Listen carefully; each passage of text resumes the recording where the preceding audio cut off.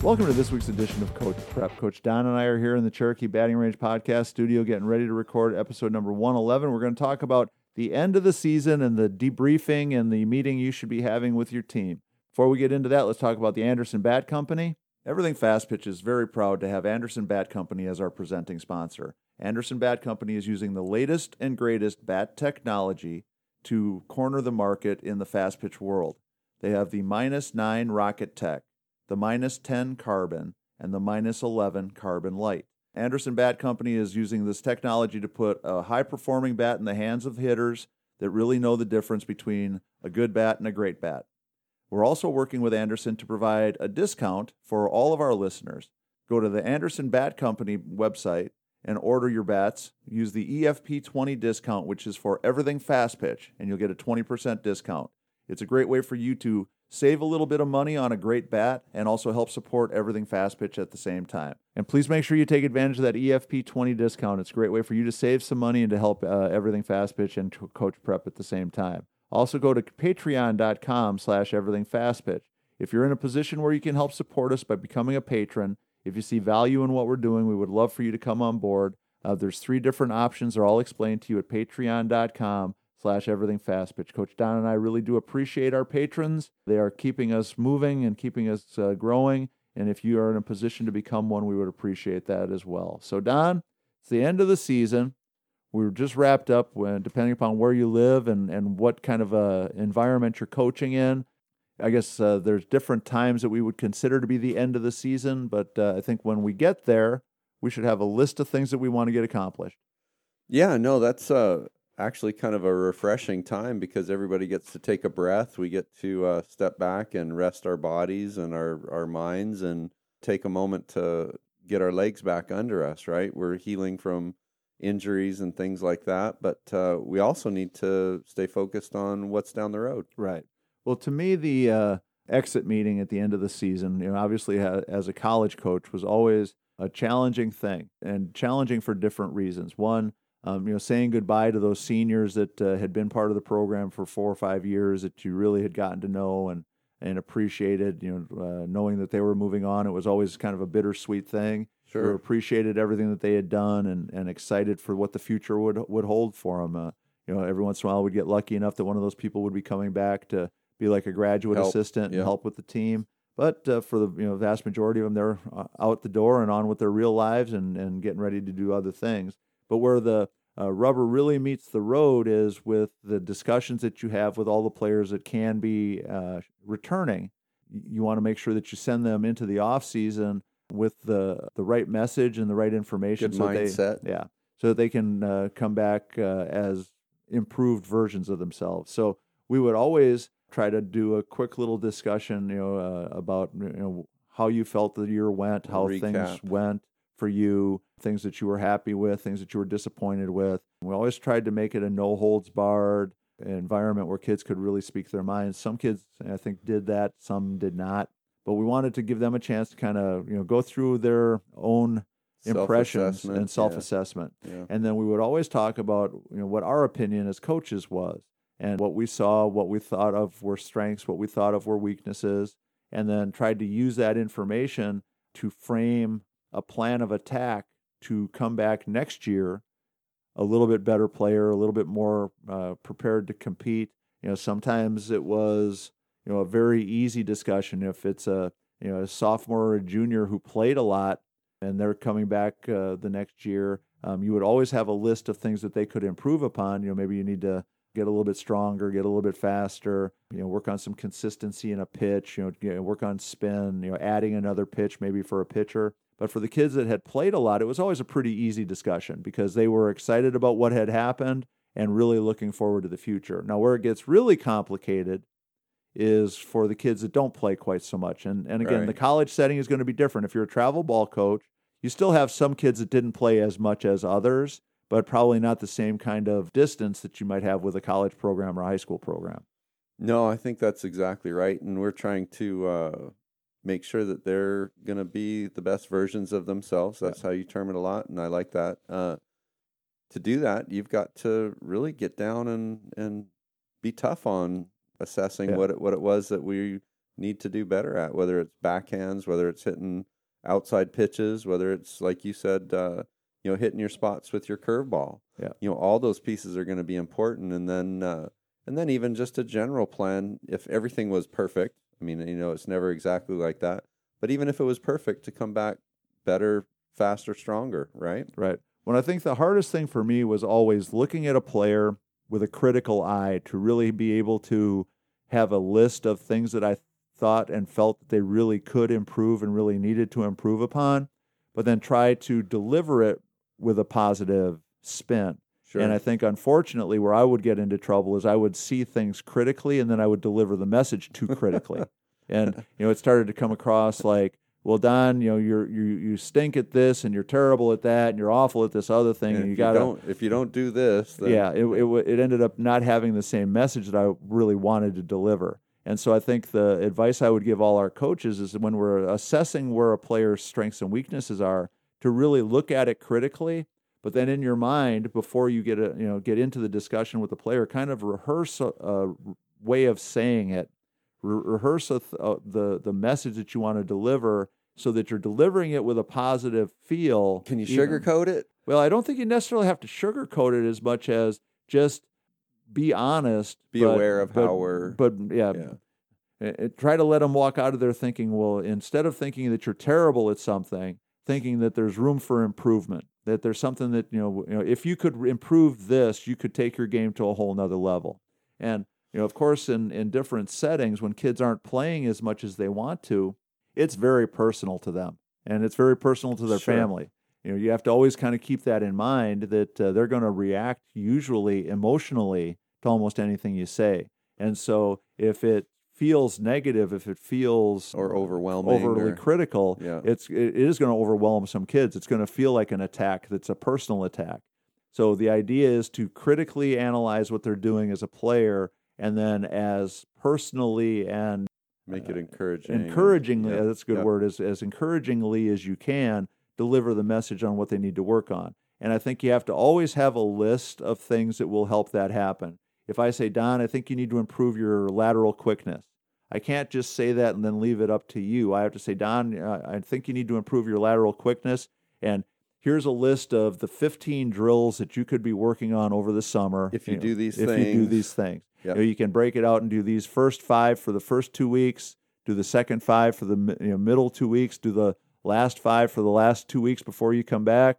You might be on top of the world. Right. And that's going to definitely make a difference. If it's you need to increase your bat speed. Okay, well, here's 15 drills that you can work on. Here's the tools if it's a college setting or a travel ball setting. Here's the equipment that you need to do it. Here's the drills that you can do and how you need to do it. Here's the progression that you need to work through. We have to invest some time and energy in it to make sure that we're arming them with what they need to accomplish what it is that we want them to accomplish. And 5 to 10 miles an hour, you're going to be amazing. Right. Yeah. And because again, if I just say, Don, improve your bat speed, you're going to walk out of there going, well, okay, but what do I do? He's not happy with my bat speed. Right. And instead of leaving you just, well, he's not happy, leave you with a list of, oh, hey, I can work on this stuff. I can do this. This would really make a difference. And again, whatever it is, so that we're prepared in that meeting, prepared with our discussion to give them some guidance, real guidance on what we would want to do, almost like we're still coaching them, even though it's the quote-unquote off season.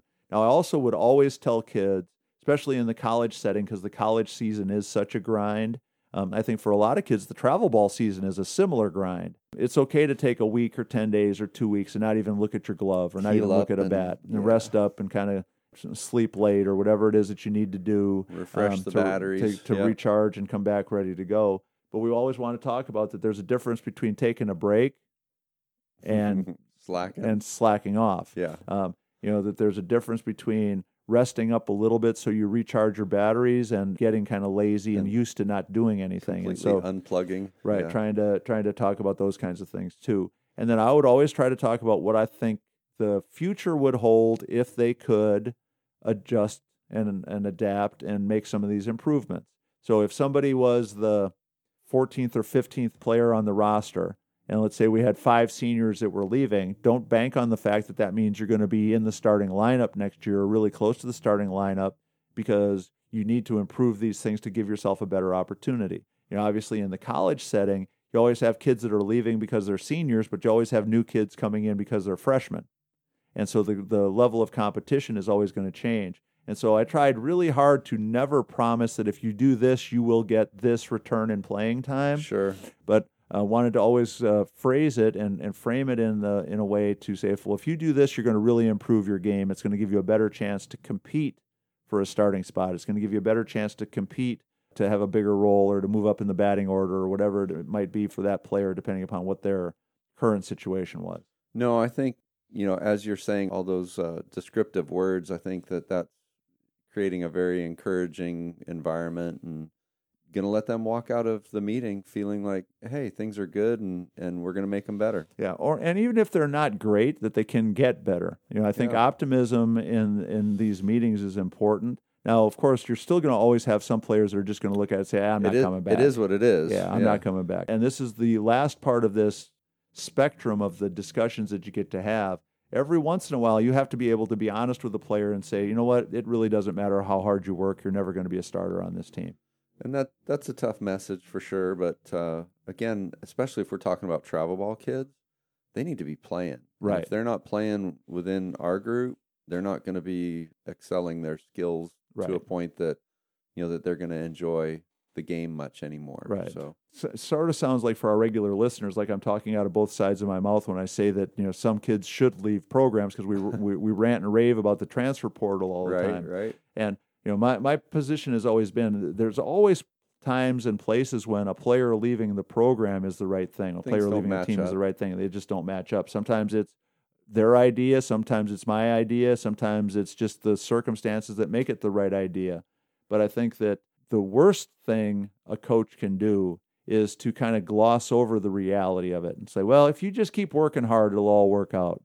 If you keep doing what you're doing, you're going to get what you want. And the reason I think that's so harmful is if what a player did this year had them as the 16th, 17th, 18th, 19th best player on your team, and they just keep doing the same things, what's to make us think, what's the reasonable logic that says that they're going to somehow improve their standing next year? Well, 5 kids are graduating, but 5 new kids are coming in, and they're going to be pretty good too. So I think you have to be prepared when you go into this end of the year session, this end of the year meeting, the exit meeting, and say, okay, here's the kids that are in each group. Here's the message I need to deliver to all these kids.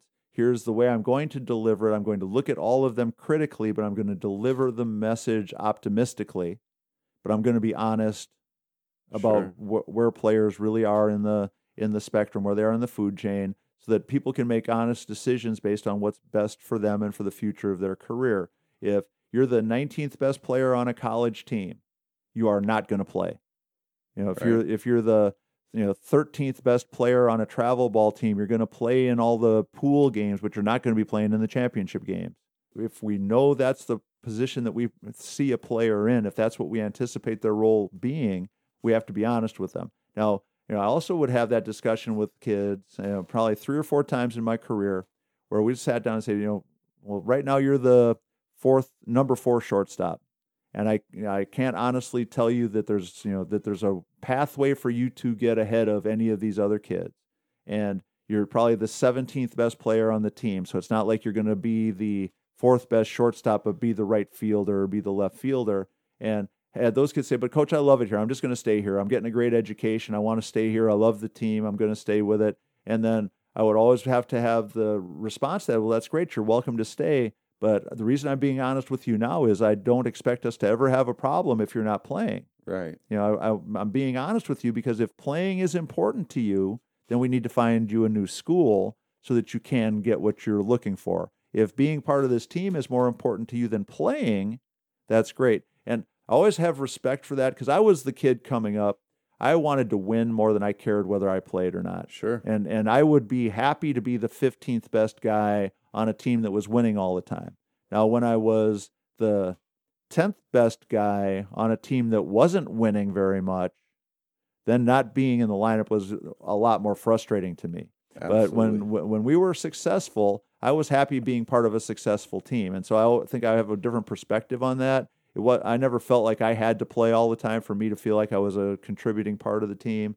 But I think from a coaching perspective, we need to be prepared to have all these discussions and have these kids, as aware as possible so that they can know what their expectations are, what we expect of them, and what they need to improve upon for the future. Tori, do mom and dad have a role in our postseason meeting for travel ball kids? Well, I think it depends on the age of the kids. Right. I think the older the kids, the more you should be talking with them, and especially for those kids that have aspirations of playing in college, because you're preparing them for what they're going to have when they become a college player. Because mom and dad are part of the support staff. Yeah. And now, the younger the yeah. players, obviously, I think then all these discussions include mom and dad. Yeah. But I think as you get up into the 18 and under age group, that these kids are close enough to adult that we should be able to have an adult discussion with them. I think that's going to be up to each coach to decide what their comfort level is and what their relationship is with the players too. So the end of the season, the debrief, the how you handle it has a lot to say about what you're doing as a coach, what kind of job you did. Be prepared. And what kind of job you're going to do heading into the future. And as Don said, being prepared so that when you have these meetings, they are productive, useful building blocks for the future and not just complaining sessions. Absolutely. That's awesome. So that's going to wrap up number 111. Please check out our sponsors, Anderson Bat, Patreon.com. Make sure you go to the FastPitchPrep.com website to order your Square Cuts training discs. Check out the blogs, check out the YouTube channel, and make sure that you contact us at everythingfastpitch@gmail.com or fastpitchprep@gmail.com with suggestions, ideas, and Player of the Week nominations. So for Coach Don McKinley, our producer Stan Lewis, this is Coach Tori saying thanks for listening, and we'll talk to you again next week.